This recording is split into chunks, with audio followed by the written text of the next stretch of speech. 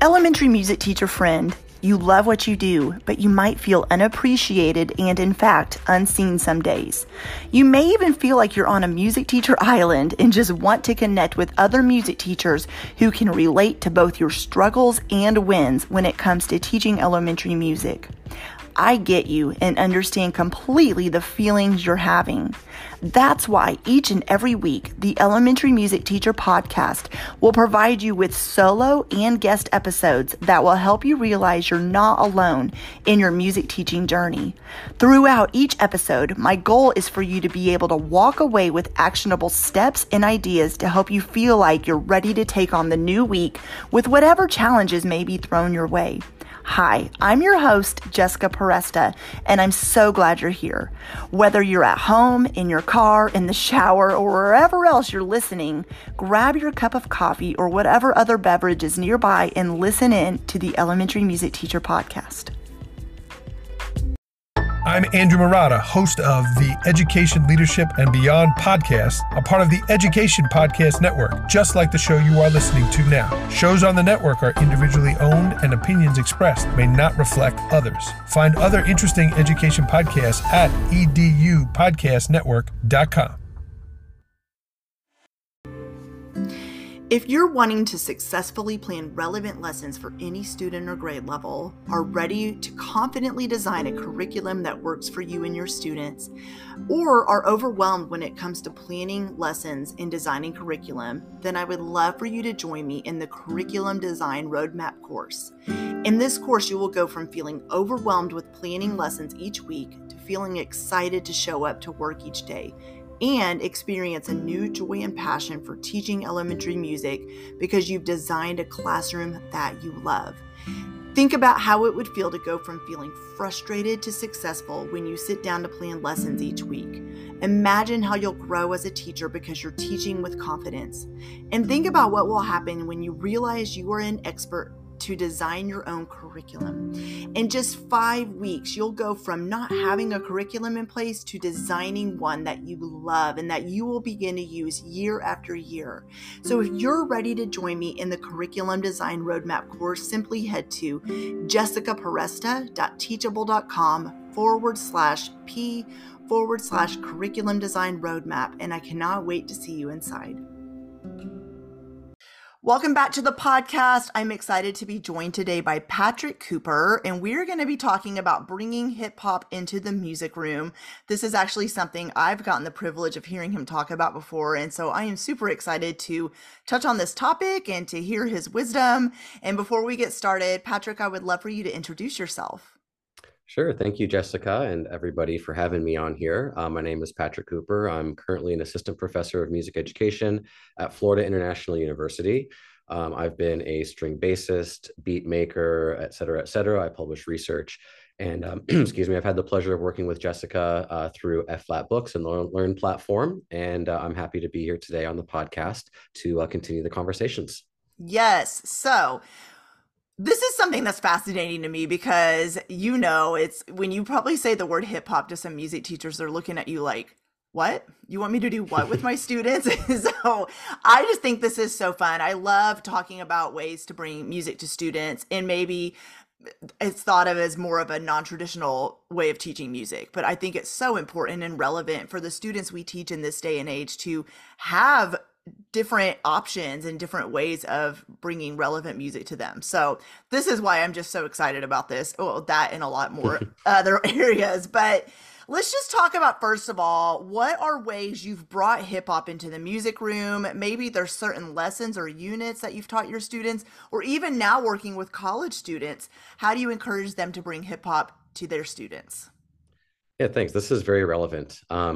I'm going to start by saying, as part of my job, I teach the Intro to Music Education course. It's like the foundations, philosophy, you getting your feet wet, learning to write lesson plans and deliver instruction with good sequencing, et cetera.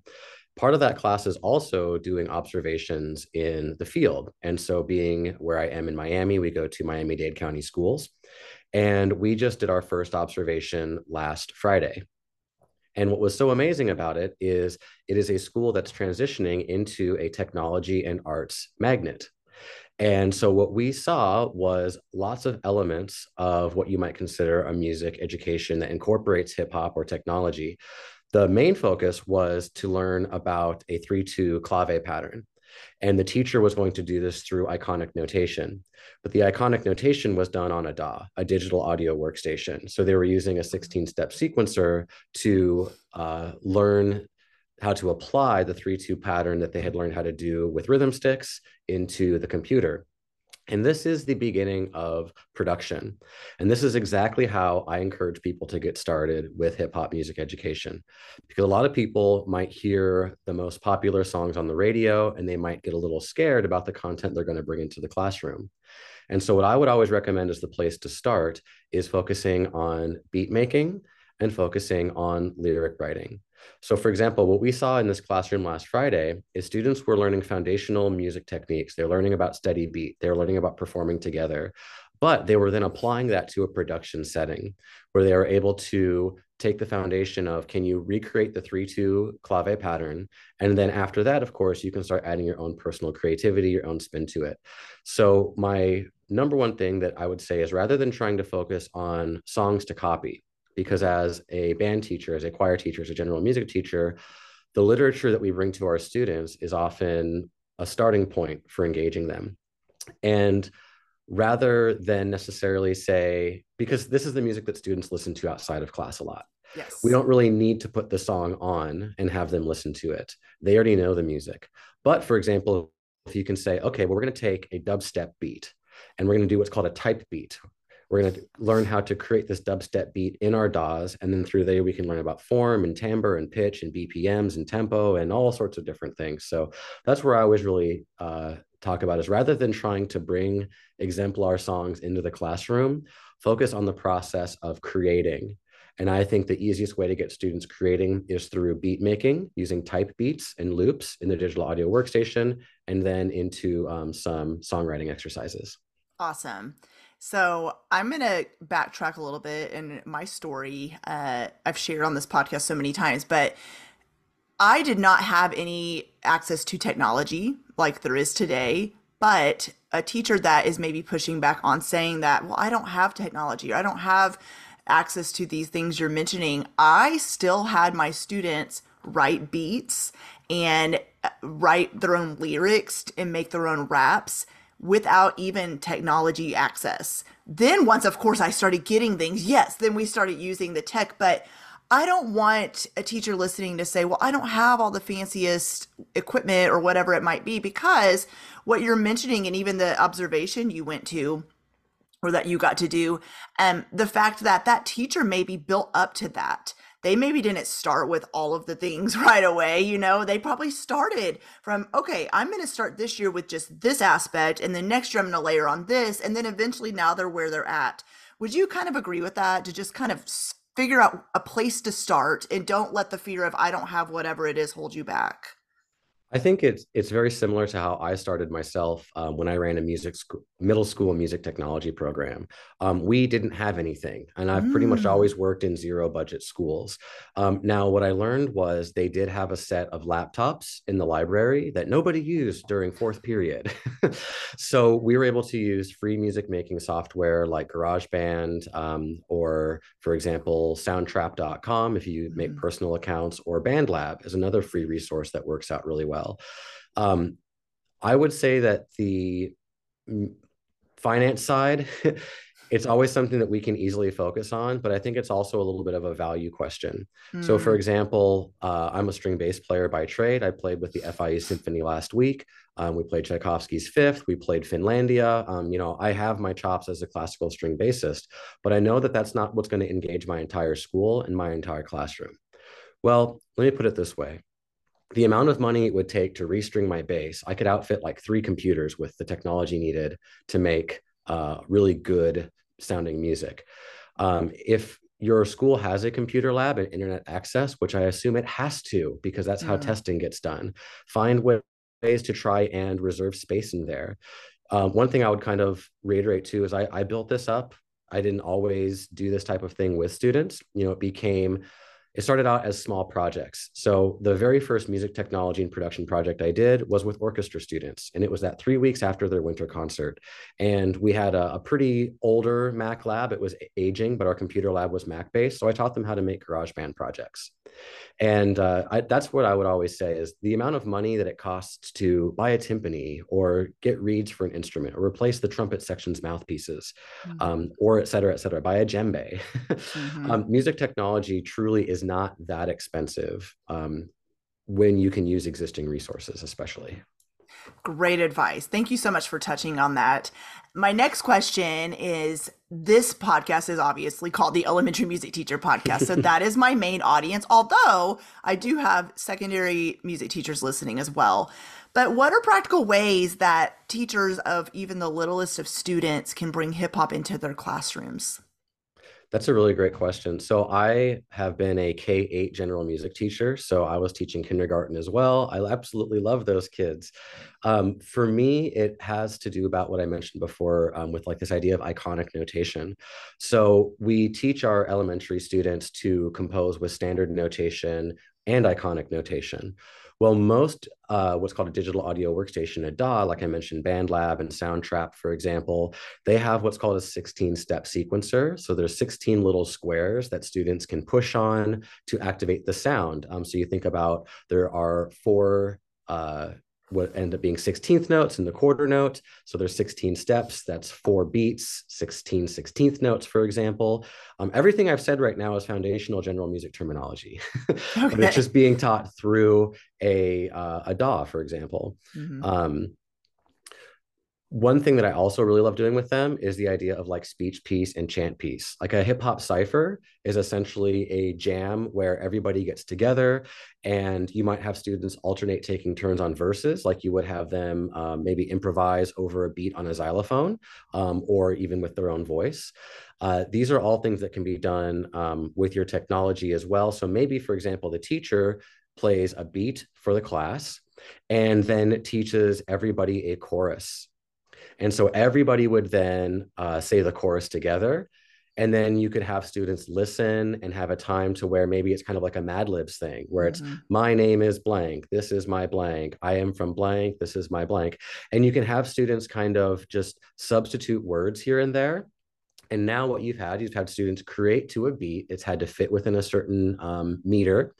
And everybody can participate because everybody's going to always sing the chorus. Maybe you can integrate body percussion as well.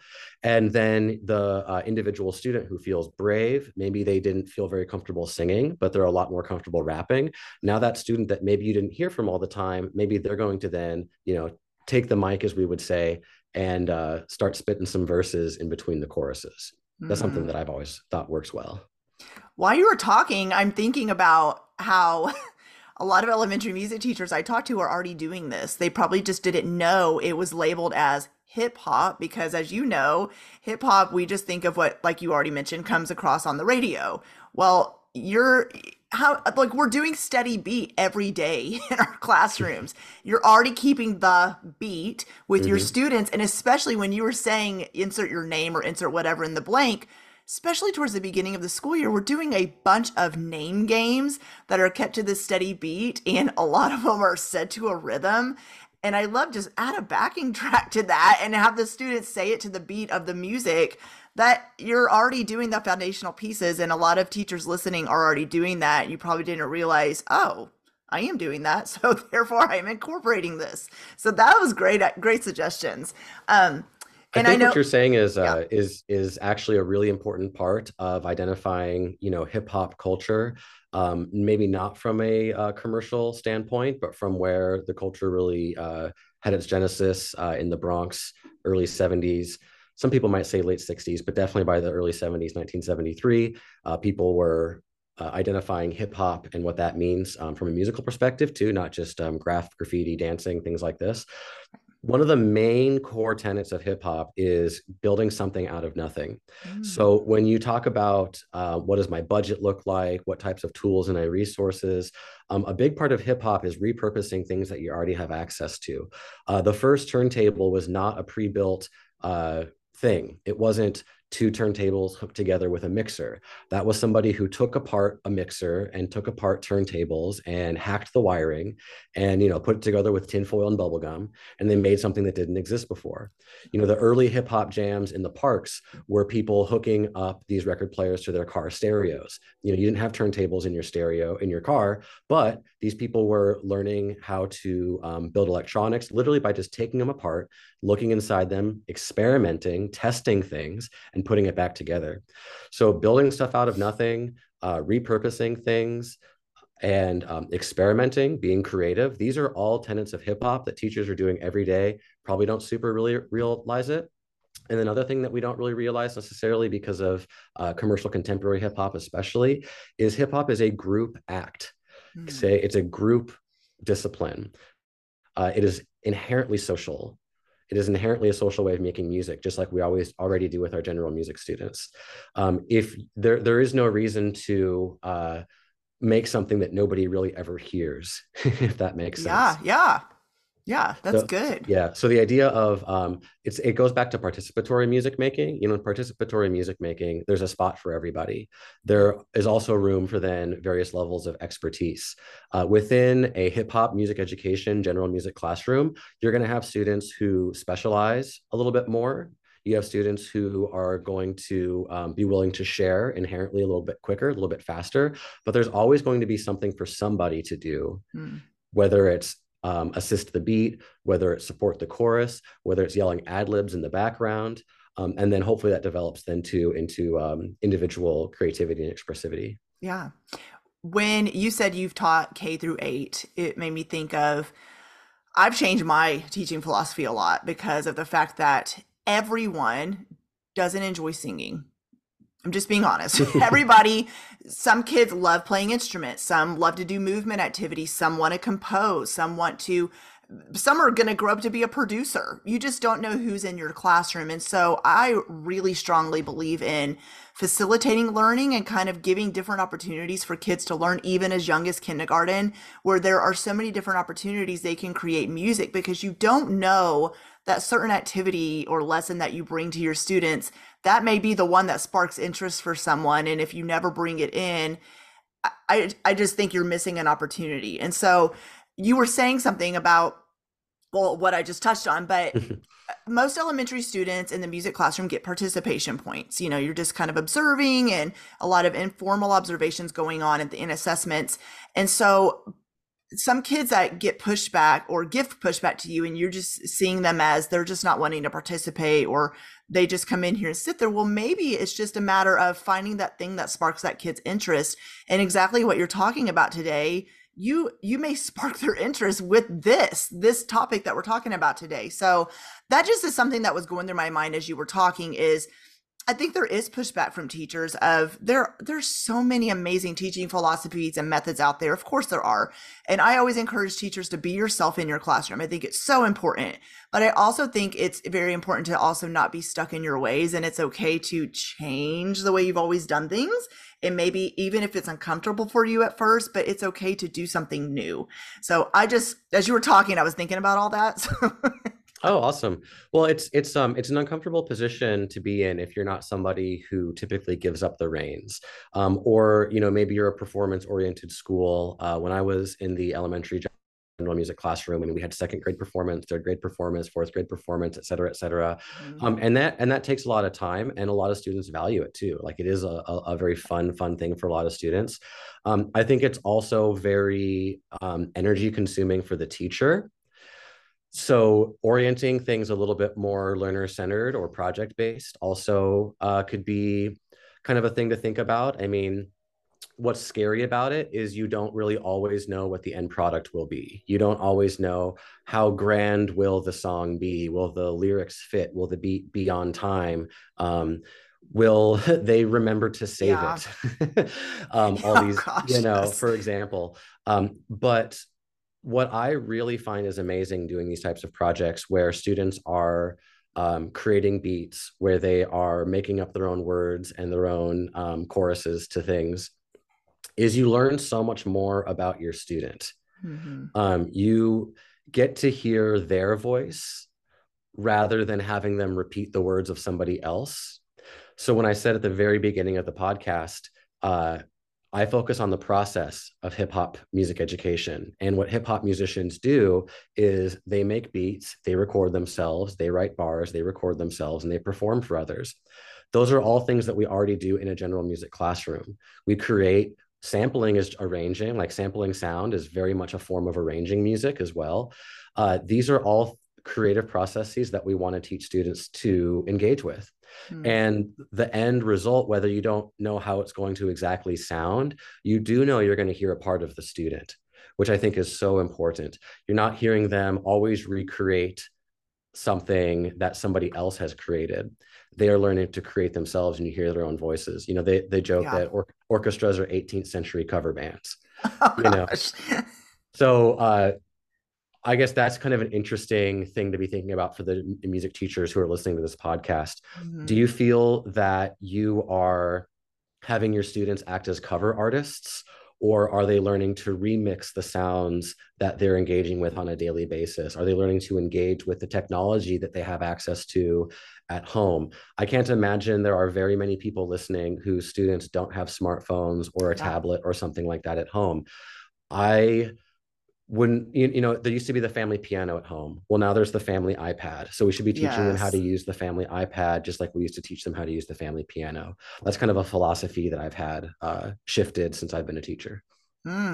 Yeah, I love that. Well, we've both have talked about our philosophies of teaching, and it's so funny because you're working with college students right now. And I had this conversation. I was at the Arkansas Music Ed Association conference this weekend, and I was talking to a professor of music education at one of the local colleges, and I asked her that. I said, while you're working with future music educators right now, I said, what do you notice is like the biggest shift for you when it comes to teaching them, even like the foundations of methods courses and things like that? And she said, that's what she said, is just challenging them to go, it's okay to be yourself, but also it's okay that your philosophies of education may change over the years. And she said the pushback, they're like, as they're working on these papers that were 5 to 10 pages long, they're like, what do you mean? And so that's probably so hard to explain to someone who's not even in the classroom yet. Of when you get in there, you're going to see, oh, wait, I don't want to do that, or I'm going to change it, or, oh, wait, my philosophy changed because now I see actual students in front of me. So is that a little bit tough to kind of explain to them as they're not really in their own classrooms yet? I would say that that has changed this semester, specifically with this group of students I've worked with. They are all students that in high school went to online learning for COVID. And they engaged with technology in a more meaningful and purposeful way than I think they ever have before via music. And I definitely see the transfer of that. When I say things like, hey, we're going to work in BandLab and GarageBand and Soundtrap this week, they are all familiar with those programs now. This is the first group of freshmen that I've had that all have experience using these technologies. Oh, that's and cool. Maybe it was simply just to record themselves playing their instrument and arrange it into a full piece later. But I see a lot more it's kind of funny. Like when I was going to my undergrad, they would say, you kids are so technologically savvy. And then after that, it turned into, but have you seen a kid try and type on a keyboard, like try and type a paper on a keyboard? It's brutal. Yeah. Yes. But now I'm seeing it again, where these students, they had some real life necessity reasons to try these things out. And it has become a part of their music lives. Oh, that's so cool.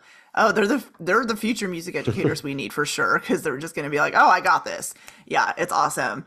So we've talked about so much about hip hop and music education, and I know this conversation could go on forever, and there's probably a lot of questions I didn't get a chance to ask you. But what have we maybe not touched upon that you really want the teachers listening in to know?